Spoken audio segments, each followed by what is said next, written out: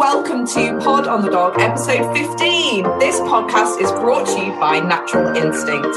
Did you know that the meat in Natural Instinct is all British, from British farmers who deserve our support? They only use the freshest fruit and vegetables in their food to create a super healthy diet for your dog as nature intended. You are what you eat, right? And this applies to our dogs too. So head over to their website and enter discount code Verity15 at the checkout to receive 15% off. Now, I'm your host, Verity Hardcastle, and you can find me at Verity Hardcastle on Instagram to follow all the latest shenanigans in dogdom. Now, on to my guest. I first met this handsome Swede about 5 years ago when I attended one of his grooming and show handling workshop weekends. Residing in Spain, dog father of Avatar, and no, not the blue people from the film, this man really cuts the mustard when it comes to poodle styling and handling. When he's not tending to his beautiful garden, pruning his wisteria, he can be found pruning his poodle's hair. A true inspiration is Anders Russell. Thank you so much for joining me today, Anders. It's really nice to chat to you face-to-face after so long. Well, thank you very much for the invitation. I'm not sure I can take any credit for the garden, though, or any pruning in the garden, because my partner is actually in charge of that department. I'm very good at having an opinion, but my fingers are anything but green. My mum's got a beautiful wisteria over the front of her house as well. And obviously, as you know, it grows like wildfire, doesn't it? Sometimes the years it grows up into the eaves of the house and everything. So she once asked, because the house is quite tall, she asked my husband to do it. And he went so crazy with the secateurs that it didn't actually flower for 2 years. So he's also banned from any gardening as well. Oh, yeah. No, I'm bloody hopeless. I am really hopeless when it comes to that. I am more into looking at colors and compositions and stuff like that. And now Stephen does most of the gardening, and he's incredible. So you have the creative mind and he has the shovel. Well, he's pretty creative too, but sometimes I say, no, wrong colors. No, can we do it this way instead? And then of course we get into some sort of domestic, because he has strong ideas just as me. Oh, that's, when two people clash over, interior or exterior design, that's tricky. Yeah. But we normally get along very well, though. And but it's a huge interest of his, and he spends hours and hours in the garden. Well, it's really therapeutic, to be honest. My mum always said that I would be a gardener because I'm from she would say was be a long line of gardeners. Like my great-grandma was a keen gardener. Wow. My grandma is, and my mum also is known for her garden. And I think that, definitely over the last sort of 5 years, I've started to be a lot more interested in what my garden looks like. And it is quite therapeutic spending time out there with your dogs, in the sunshine, looking after the garden. Well, of course, and remember, Stephen is Australian, and he was very limited while we were living in Sweden because of the climate and the weather, and he's certainly taking advantage of the climate now. I mean, it grows like wildfire here. Yeah. So my first question to you, Anders, I really want to know how it all started. So who was your first dog, and how did that journey go from that first dog to take you into the show ring? Well, I've always been an animal-loving child, and I was, of course, liking dogs very early on. But my father was severely asthmatic, and we couldn't really have a dog. At least that's what we thought. My mother was also an animal-loving person, and my grandmother as well, and poodles have always been in my life. My grandmother had a fantastic silver miniature, so poodles have always been in my life. But I started to work as a very young teenager for a kennel outside the town where I used to live that bred American Cockers.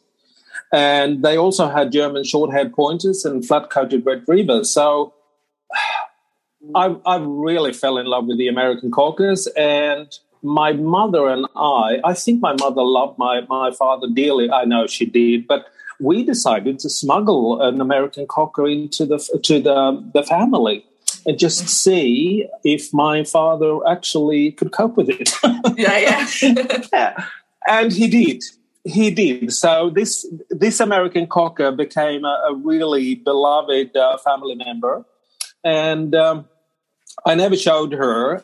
She was not really a good show example of the breed, but I finished her as an obedience trial champion. She was one of the first American Cockers to finish the obedience trial championship in Sweden. Oh, wow. So that's how it started with the my first dog. The first dog that I actually showed, though, was a Sussex Spaniel in 1975 or something like that. Oh wow! You don't see many of those around, do you now? No. I mean, it's a small breed. It was a small breed back then as well. But and this Sussex Spaniel actually won. She went best bitch and she went best of opposite, and I was in heaven. And you got the bug. Oh, totally. I was totally bitten.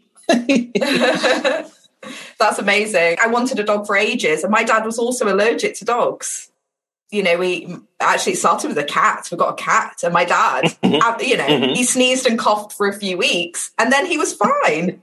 You know, so I think they say that if you gradually get people used to it, then they can be fine, right? Oh, well, of course. And, my father was really against having any animals because of his asthma. But this dog and him became the best of friends. Yeah. So she was really a fantastic contribution to the entire family. Yeah, they are, aren't they? That's amazing as well. Like it's very similar to my dad. My dad was just like, oh no, obviously we've all grown up, love dogs and everything, but they're very much like working dogs. Yeah. And then when they start, creeping into the house, then creeping onto your lap, it just totally changed. Totally. And he has animals, obviously, out of choice, completely out of choice now. Yeah. And my father was used to animal. He grew up on a farm. My grandfather was a horse breeder, so he was, of course, used to animals, but his asthma was so severe, he even had to move away from home. So, wow. Yeah. But anyway, that's the start of that. Your mum and yourself took the risk. We did. We certainly did, and it worked out. Now, I've done a lot of research into poodles over the years, just for my own interest, and also when I've been completing my exams to become on the Guild of Master Groomers and things like that. Now, looking at archive photos from not just over 50 years ago, but also, in the last 20 years, you can see clearly how trimming styles and standards have changed, that they've evolved, especially in the UK, more so than maybe Scandinavia. You must have seen a change too. So what do you predict will be the next move, and where do you look to for your inspiration, and how do you keep up to the minute with everything? Oh, that's a very good question. And it's becoming harder and harder to find inspiration.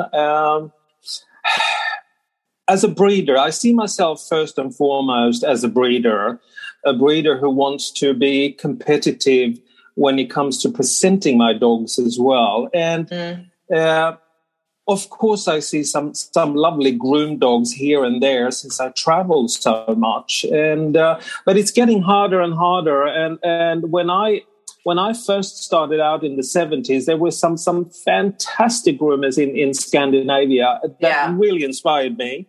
And they were so ahead of times. And when I look back at some of the photos from their dogs, they would look fantastic even today. And this is it. And then when you look at the UK trimming of a similar era, it was so different, wasn't it? Totally different. Really heavy and droopy. Oh, they were dripping in coats. There were coats in the wrong places. The coats were not sitting on top of the dog, it was sitting underneath them.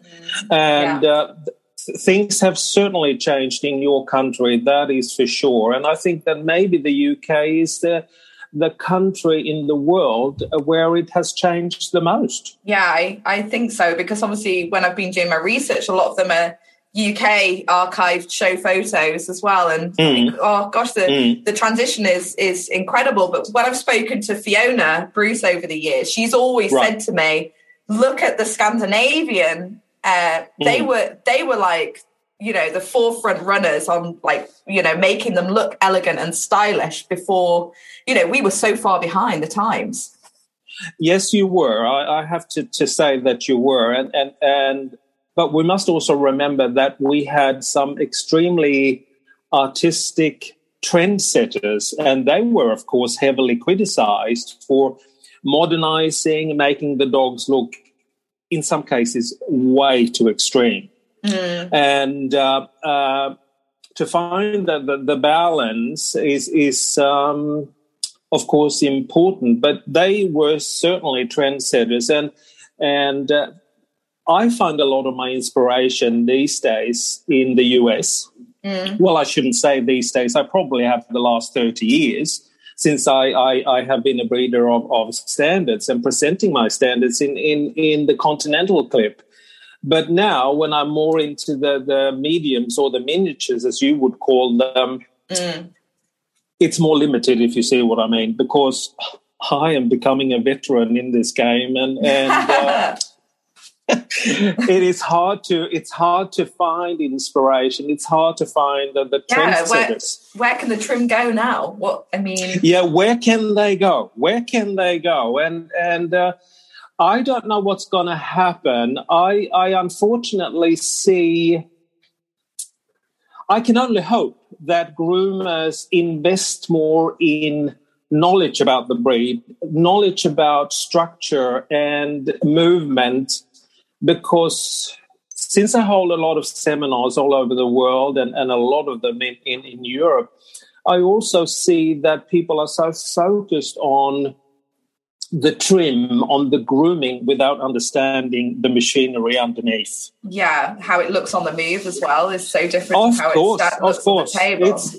Absolutely. And, you know, it's one thing to groom a dog standing still, but the groom must function when the dog starts to move. Yeah.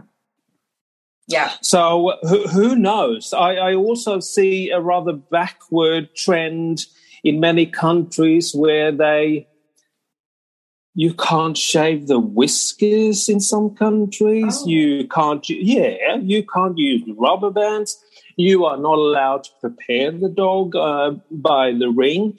It's so many ridiculous things going on, which I honestly hope is just a trend, and where we will go back to promote our coated breeds so people can take care of them. And that's how it all started for me back in the 70s, where groomers were working so hard for pet people to actually care about their dogs, to come into the grooming shops more often, to get them bathed and stuff like that. So I certainly hope that we will move on in a positive directions where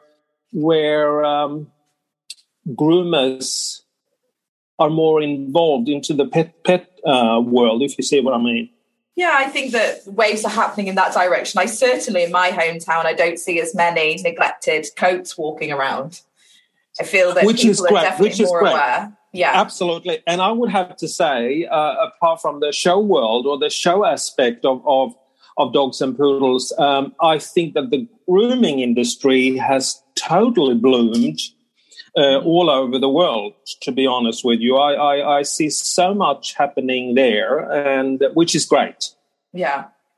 I know when I first said to quite a well-known Doberman handler that I'm pally with, that I wanted to be a groomer, I remember her being like, oh, well, I mean, it might earn you some pocket money. You might be able to do it as a sideline. Yeah, right.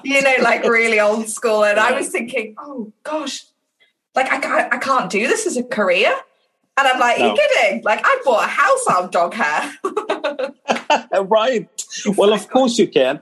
Of course you can. And I think that if you are a business-minded groomer, of course you can make money. I mean, it's the same thing for pretty much any field. You just need to have a business mind together. You can't be a graphic designer without having a business mind, if you see what I mean. Yeah, it's the same thing for a groomer, and I think that there's a lot to be taught to groomers when it comes to that, but. I think and also we need to be marketing experts, I feel, because it's all about in this industry, not just in the grooming salon, but also what you do, show handling, everything. We are just marketing experts. Yes. You have to master so many other things other than just grooming, if you see what I mean. Yeah. And obviously you must have seen the standards of presentation have increased so much as well. Like, I have. I've seen that obviously people are just, especially in the grooming competition ring, I've noticed the standards have increased so much in the last 10 years. Hopefully I think that this correlates into the ring as well. And then when you see some of the, like you say, the American exhibitors and everything showing and obviously exhibiting their dogs, it's like, wow, flawless, beautiful. Yes. And remember, Verity, I judged my first grooming competition about 25 years ago, and I believe that was one of the very first grooming competitions ever held in Central Europe. Wow. What was it called? That was actually the Oster tournament, and it was hosted by the late phenomenal Shirley Calstone. Wow. Gosh. Yes. Yeah. And she, of course, invited people from all over the place. She actually phoned me and wanted me to compete because she had seen photos of my dogs. And I said, no, I'm so sorry. I can't do that. And back then, there was a 4-month quarantine for my dogs to get out of the country. And I didn't want to put my dogs through that to get them back. And, of course, I didn't want to compete with anyone else's dogs. I wanted to compete with my own. So I declined. Yeah. And the day after, she called me and said, would you like to judge instead? And I said, yeah, I would love that. So that's how it started for me. But was it well attended? What was it like? Oh yes, absolutely. For being one of the first, I mean, we even had Russian groomers coming to this event, which was very rare that we would even see Russian dogs at the shows. Now it's very common to see Russians. The Russians are everywhere, and they do a phenomenal job. But they definitely, I feel like when I've been at Crufts, they definitely stand out. I mean, not just the presentation of the dogs, but also their presentation. Oh my gosh, they are like matching. The Russians are doing a phenomenal job, and they are trained in a very artistic way. And yes, there are so many good Russian groomers. They definitely make me look like a complete amateur. No, they're very competitive. Yeah. They do a good job. Excellent job. Now, you're obviously an inspirational handler, and I've had the honour of attending one of your handling seminars. So what makes a really good handler? A really good handler to me is a person who has do you say rapport with the dogs, that is able to communicate with the dog, that there is a connection between the two, and where the handler is actually making the dog visible. The handler should be sort of invisible, if that is making any sense. But a good handler makes the dog stand out, makes the dog visible, not vice versa. And you can also see that the handler is pressing the right buttons. The dog loves to please the handler. And when and if you see that, you know what handling is about. Yeah. Yeah, I totally get that. I know when I first tried to take a Doberman around the ring, one of the ladies said to me, Verity, stop flapping your arm about. All I can see is your arm. I'm not even looking at the dog because of your arm. Right. So I'm like, oh my gosh, how do I run? I don't know how to run. No, it's also, again, about being artistic and listening to the dog and paying attention to make the dog look its best. And it may look easy, but it isn't. Some dogs are born a certain way and they have a natural ability to perform. And those dogs in general make the handler look fantastic, believe me. While the tough ones, those who need a little bit more training, those are the difficult ones. And yeah. And especially with miniatures, I mean, I don't know if you find this, they can either really love it and be really confident, or they can need so much coaxing and encouragement and just to make it look like, come on, like, let's do this together. Like, I do find that, you know, for showing a miniature, I do find that sometimes they can, you know, like you're saying, like they can make it look effortless. Or, you know, I'm thinking of my bitch Alice. And she was just, you know, I'm like, come on, I'd have to take her in the ring before, show her around so she was aware of the environment, you know, and she was very aware, shall we say. Absolutely. And, you know, the poodles are probably a rather easy breed to handle compared to so many others. Have you ever tried to handle an Afghan, Verity? Oh, well... No, but I know they have a mind of their own, so I can imagine. It's a completely different thing to handle an Afghan compared to a poodle, because a poodle wants to communicate, even though you have those who are stubborn and want to do things their way. The Afghans couldn't really care less. They look very glamorous, but you just have to press different buttons. Yeah, totally, because they're wired up completely differently to a poodle. Completely different. I mean, I handled Doberman, so my first show dog was actually a Doberman, and but she was so food motivated, and obviously you bait Dobies a lot, so her fixation was constantly the food, and I'd have like plasters on my hands where she'd be like at the food. Yeah, right. You know, and so that was just like it was like a workout. Oh, yes. Again, it's so different to, you know, my funny little dogs. I normally go to the Westminster Clips to look at the Dobermans because the handling is amazing. Sorry, my dogs are barking. Oh, someone it's okay. is coming. So But yes, I mean, each breed is different from the other, but poodles in general are quite easy, and you know, they love to be praised. They are so vain. They love the applause. They love the attention, and they really need to hear how beautiful they look. Yes. The Afghans couldn't care less if you tell them or not, as long as you have some bait in your hand. Totally. Like, I don't need any food to show my poodles, but so they're a totally different kettle of fish. They just look at me like, Mummy, am I doing a good job? Yes. They need confirmation the whole time. Yeah. So maintenance, obviously, of these beautiful coats, it's a labour of love. I know you have to be on it every single week, but tell me and the listeners, what's your secrets? I want to know your secrets to growing that length. The area especially that I struggle on is the hocks, the back of the legs. Yeah, hocks can be difficult, and that's normally where you lose the hair very quickly, especially if you take them for walks in the forests and stuff like that, and you really have to maintain that. The secret, I think, is that you must change according to each and every dog, because they all have different coat qualities and textures and stuff like that. Yeah.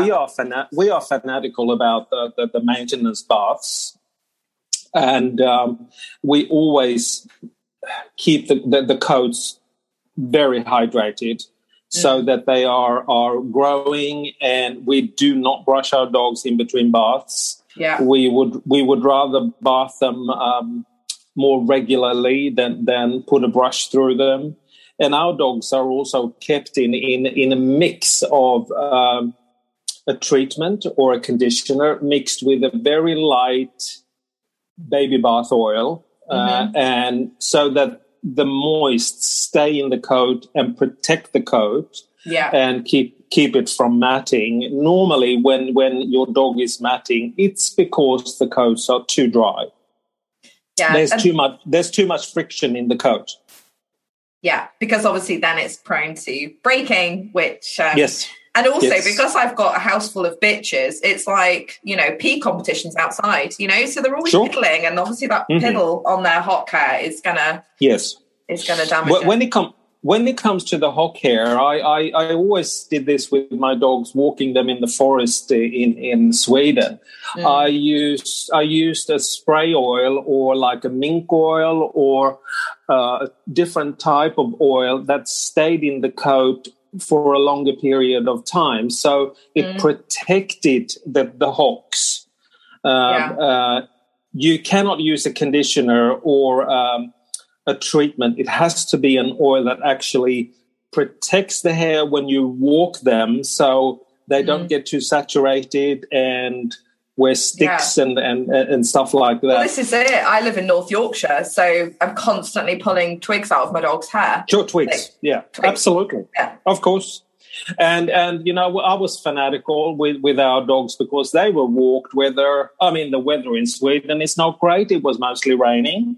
And which meant that they I know. And they always, after I'd walked them, I took them out into the grooming room and I put them on the table. I quickly blasted, though I never let them dry by themselves. I blasted them and then I put more oil just to protect the coat or to re-moisturize the coats in order to avoid any damage. Because if you want to be competitive with your show dogs, they must be in condition. They must be in fabulous condition. It is hard work.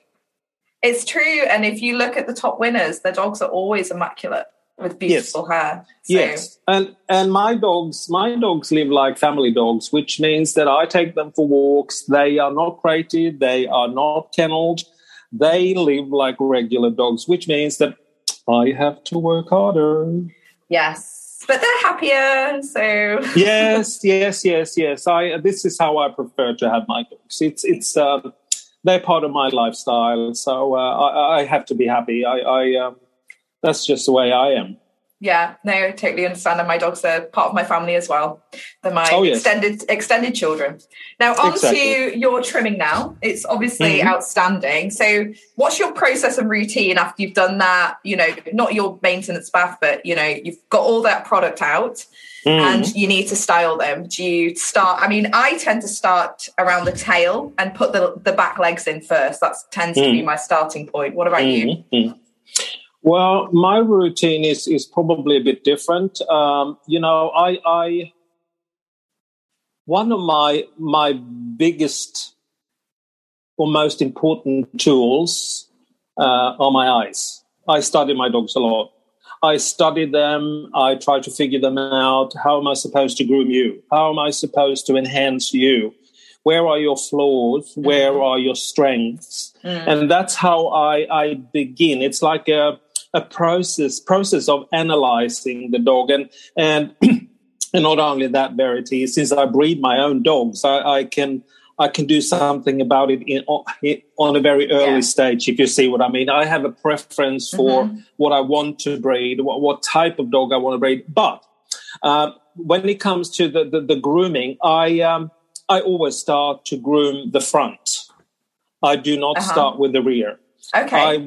I start to place the front legs in under the dog. I want to see that the dog is standing over its front and that the front legs are actually sitting under the dog. Yeah, that's a really good tip, because you can move those back legs, can't you?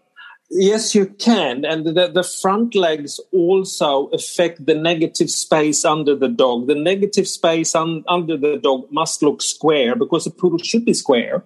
Yeah. And so if the front legs are sitting too far out, you will have a more rectangular shape underneath the dog. probably, depending on what the dog looks like, of course. But you can do so much with hair, manipulating areas of the dog to make it look the shape you want, to have the balance you want. Some dogs are heavier, some dogs are lighter, and it's your task as a groomer to make the balance look perfect.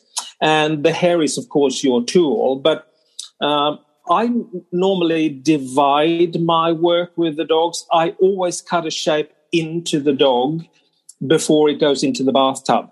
Oh, okay.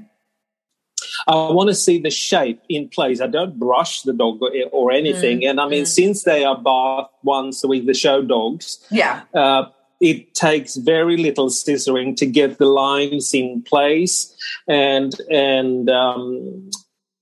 I want to see the shape in place before I put the dog into the bathtub.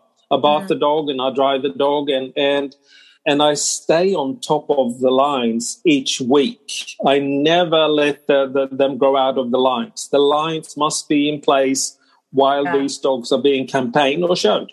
And that must make it so much easier tweaking rather than having like a big hairy monster. Absolutely. And you can work on the tweaking because things change. Dogs change. Their condition change. Their muscle tone change. Their weight change. The bitches go through hormonal stages, and that's why you need to look at your dog. What does your dog look like now? Yeah. What do I need to do? And especially if you have a young dog growing, that's a bit of a challenge because you have to change the whole time. Yeah, and they might be lacking in substance, when the teenagers, totally. Of course. Totally. You've got to create that lovely, spring of rib and everything, don't you? Yes, you do. And not only that, I mean, it's more visible in a large breed like a standard compared to the smaller ones. And a standard poodle is a much bigger canvas, which means that you can do so much more, or you have to do so much more to make the dog look good. And you can also mess up so much more, maybe. You can certainly totally mess up any size of a poodle. I mean, you can mess them up completely. Some people have said to me that they find standard poodles a lot easier than the smaller breeds, whereas I don't know. No. I am of the opposite opinion. The standards. You do have a bigger canvas, but you should see me being confronted with a toy. I get all sweaty. I find that a challenge. I mean, the bigger canvas allows you to make more mistakes, if you see what I mean, because it's easier to correct it. If you do too much on a toy, that's it. Yeah. You're waiting. You're waiting a few months to correct that mistake, aren't you? Yes.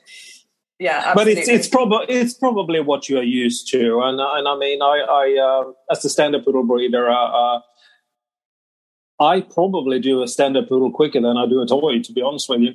Yeah, I mean, I've always liked grooming the little dogs, like even the tiny little like Yorkies and things like that. I don't know. Yeah. I really like grooming the tiny little dogs. I really love that. Everybody's different. Yes. And you were talking about obviously looking at the dog's conformation, shape, and then obviously tailoring the haircut to the dog. And that's why it's a really good to have your show dog in your house, because you can watch that dog when you're having a cup of tea and all the time, can't you? Watch it moving around. But a really good time to do it is when they're wet in the bath. Do you do that as well? Like when they're wet, then you can see everything properly, can't you? Yeah. Well, of course. I mean, a wet dog is, of course, revealing all the good and the bad. And unfortunately, my dogs are not perfect either.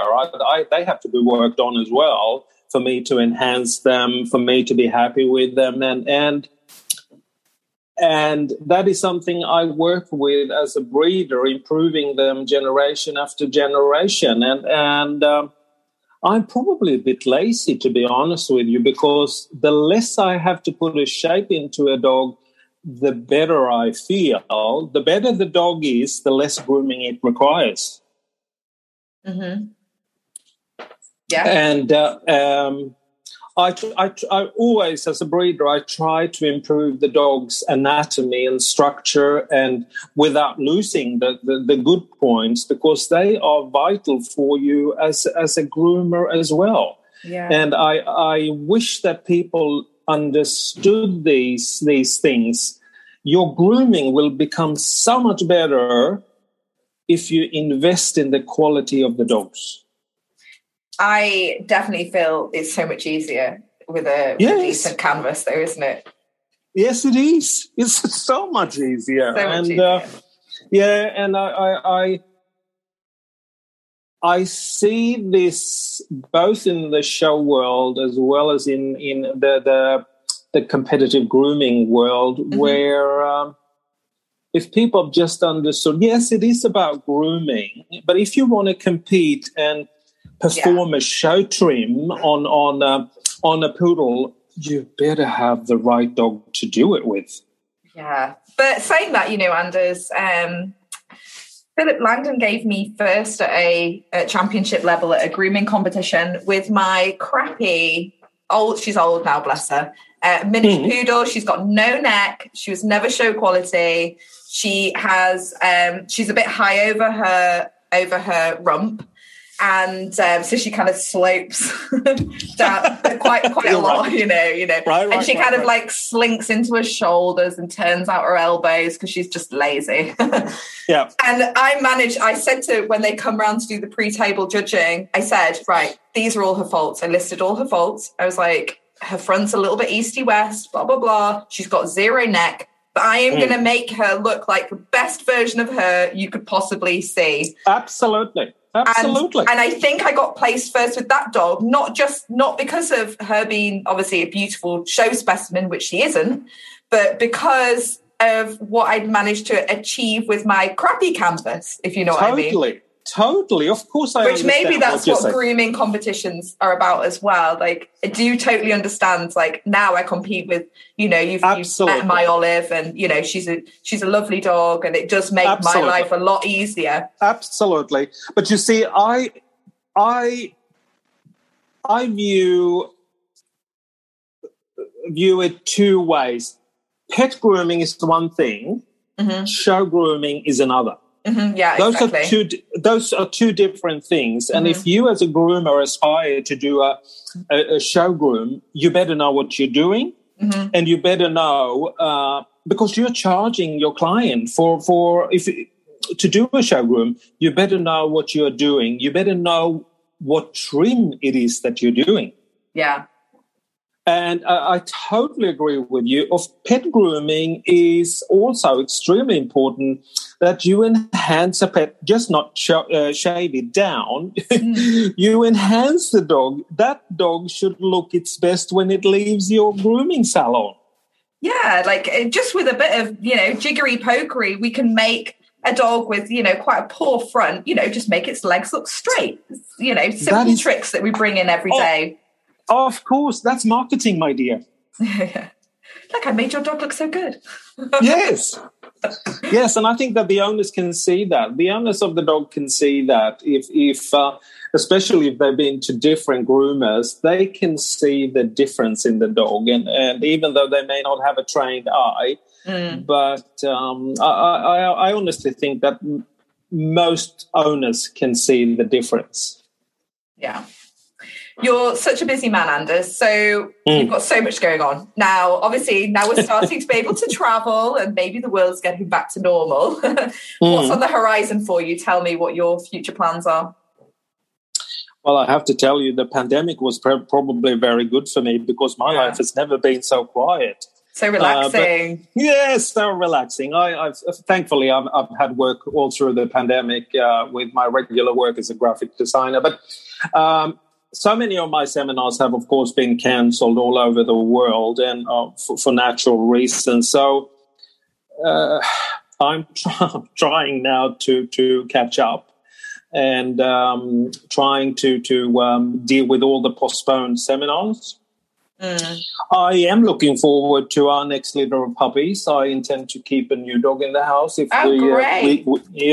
So that's what I'm really looking forward to. And the traveling, of course, there are so many postponed and cancelled dog shows that we will be going to, and we will be busy. Yeah, you sound like you're going to be really busy. I think so. And boasting time, obviously, I ask everybody this: what's your proudest moments? You've got obviously very long and successful. You're not that old, so not too long. Let's not get carried away. But a very long and successful grooming career. I feel like it's really insulting when people say, "No, it's such a long career." Long. I have actually. I turn 60 next year, and I've been in this. I've been in this for a long, long time, and as you're saying, we've had several proud moments, but some of the proudest moments have probably been when we have seen other breeders around the globe have success with our dogs, where you see that our dogs have had an impact on the breed. Oh, yeah. Since we are breeders and we think like breeders, that's what we've been striving for, to work with our breed and to improve our breed, and that's been fantastic to see all the success around the globe. Mind you, we are only hobby breeders, so we are not commercial breeders. We are not breeding dogs other than for ourselves, and as hobby breeders, it's a passion. And as I said to you earlier, our dogs live in the house, they sleep on the bed, and we normally don't keep more dogs, and then we can have a functioning family life with these dogs. Yeah. Well, I think that's something to be proud of as well. Well, this is what suits me. I have, of course, dealt with kennel. Stephen had a big kennel of Afghans in Australia, and he even had you can imagine bathing 20 Afghans weekly. He had employees. Yeah, I can imagine. I sometimes think, can I get somebody just to come and bath my poo? I wouldn't mind that either. Yeah, well, I wouldn't mind that either, even though I don't have any dogs in coat right now. This is how we prefer to have dogs. Dogs are a part of our life, and we don't want to sacrifice life because we have dogs. If you see, they're just part of our life. Yeah. Because I suppose for me, like, I like seeing my friends. I like having a glass of wine. We have lives outside. I've got my children, so my dogs have to fit in around my life as well, don't they? Of course. And Verity, I think it's important to have that type of life as well, because you will view your participation in the dog world in a much healthier way. Yeah, it's not all consuming. Nope. No. So in this episode's Breed Focus, we're just going to have a little chat about the miniature poodle, my favourite. The miniature poodle is such a versatile dog. So whether you enjoy having a long walk and a loyal companion, or whether you like your dog to work for you, the miniature poodle is really adaptable. Unlike their large German forefathers, who were water retrieving dogs, and their tiny cousins who were really just bred as an accessory, the miniature poodle was bred to have the same working abilities as the standard poodle originally, and they were bred to sniff out truffles as well as being a lovely companion. Now, the French realised that using pigs meant that they lost a lot of their precious stock to the greedy pigs, but poodles with their keen noses, delicate feet and bidability made them the perfect truffle hunter's helper. They are known as the caniche in France, and I think I pronounced that right. Sorry if I didn't. And they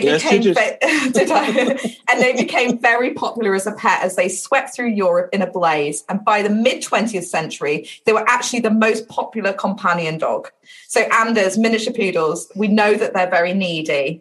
Do you find them Velcro dogs? Like, what would you say to pet owners out there who are looking at owning one as, as a pet or something, maybe more to show, for instance? Well, I mean, the good thing about the miniature poodles and poodles in general is that they're such social animals. They love to be with the pack, around the pack, and they love to communicate. They're great family dogs, aren't they? Yeah, they are great family dogs, and they are always in your face. They love to be seen. They love to talk to you. They communicate the whole time like a dog communicates. And I also have to say that they are active dogs. You must be prepared to have an active. They need stimulation. Poodles are smart dogs, which means that they don't lay on the sofa all day. They need activation. And if they don't get activation, they will spice up your life. Trust me. Yeah, I totally agree with that. I've climbed 11 peaks in the Lake District in one day with my poodles.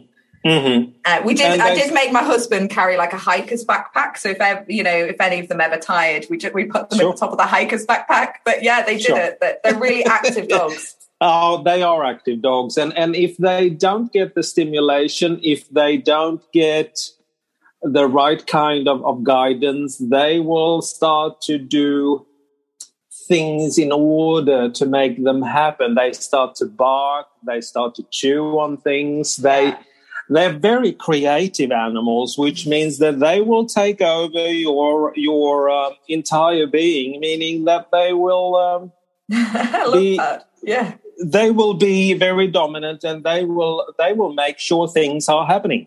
I love that. That's such a great way of describing them. They are so creative. Yes, they are. They are very creative. And that's what I love about them. That's what I really love that about the breed.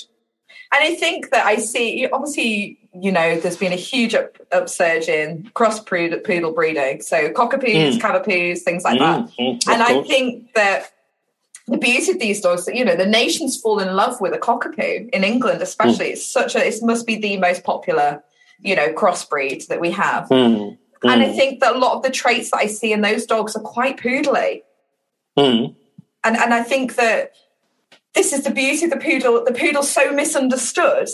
I mean, there's such a love for the cockapoo, but they're not understanding that actually this breed is actually quite poodly as well. The poodle is a phenomenal, fun, energetic. They'll make you laugh every day. And we see this a lot in the crossbreeds, but I think the poodle gets a bad rap still from people about being a bit snappy and this, that, and the other, which I don't find at all. Well, of course, and I really don't want to promote the cockapoos or any of them. No. But we're purists. Yes, we are. But I can also see how the poodle would go with the cocker, because the cocker is also a very humorous, fun-loving dog, active dog, and I just think that the poodle is suffering from a lot of prejudice.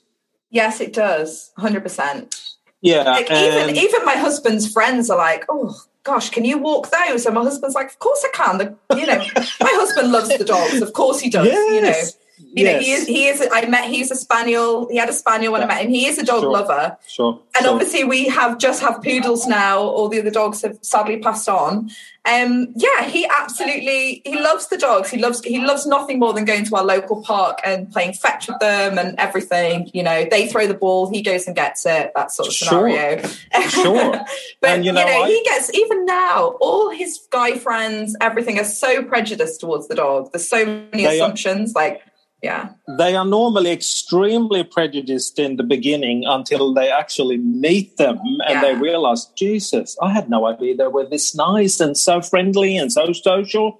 And I think that we as breeders need to encourage our puppy buyers, do things with your dog, go to obedience, do agility, do whatever you want, be out there and be active with the dogs rather than create dogs, because as I said earlier, the poodle is they need to have stimulation.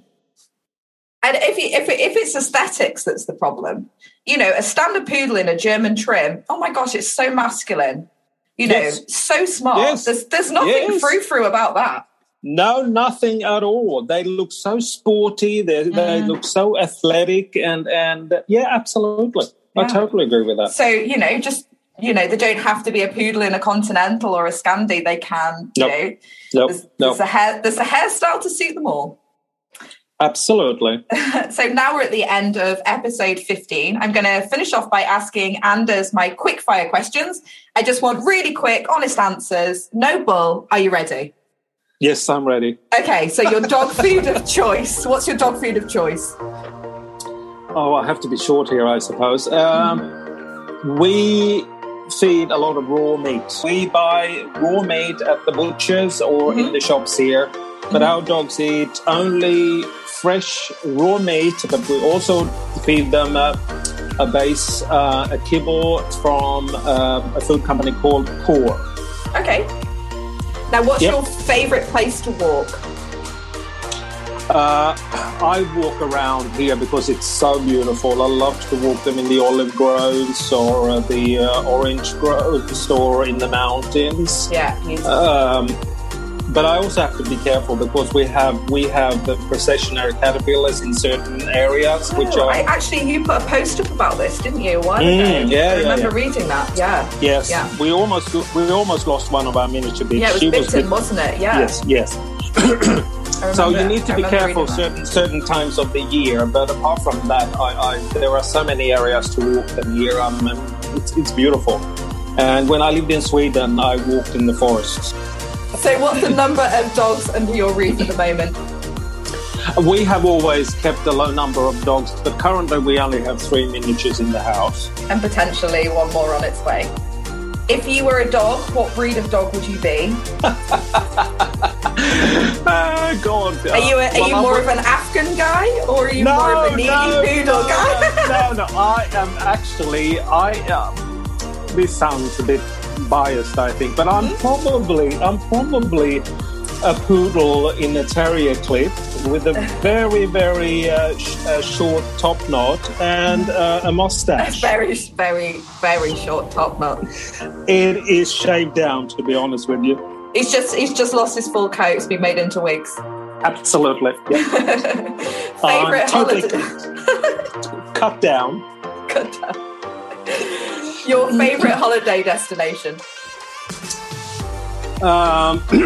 Since Stephen is Australian, we have been to Australia many times, and we on our way back home, we normally make a stop in Singapore. I absolutely love Singapore. I love the Sentosa Island, but I love Singapore. It's a place, funny enough, where I feel at home.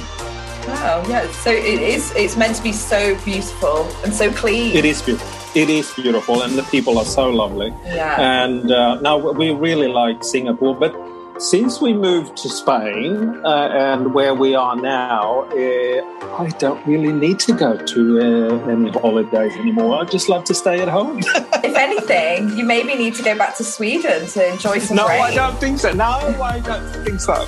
What's your worst nightmare dog breed to own? What would it be? Well, I think the worst possible breed for me to own would be one of those Spanish Mastiffs. Oh gosh, yeah. They are huge, very lazy dogs, slow-moving dogs. No, they just don't appeal to me at all, and they smell. No, not into that. So that's a wrap, and I'm going to use the only Swedish word that I know, which is taxamuka or tack. To Anders, thank you so much for joining me. My pleasure. We would be absolutely delighted if you gave us a follow on Instagram. Anders can be found at Avatar Poodles, or Facebook to follow his latest. Do you put on there when your workshops are and things like that? I do. Yes, okay. I do. Fabulous. And thank you to everybody for listening. And don't forget to rate, share and subscribe to Pod on the Dog. A big thank you to Natural Instinct for sponsoring this episode. If you fancy changing your dog to a natural and fuss-free way of feeding a raw diet, find out more by heading over to their website and applying the code VERITY15. That's a bye from us. Much love. Bye-bye.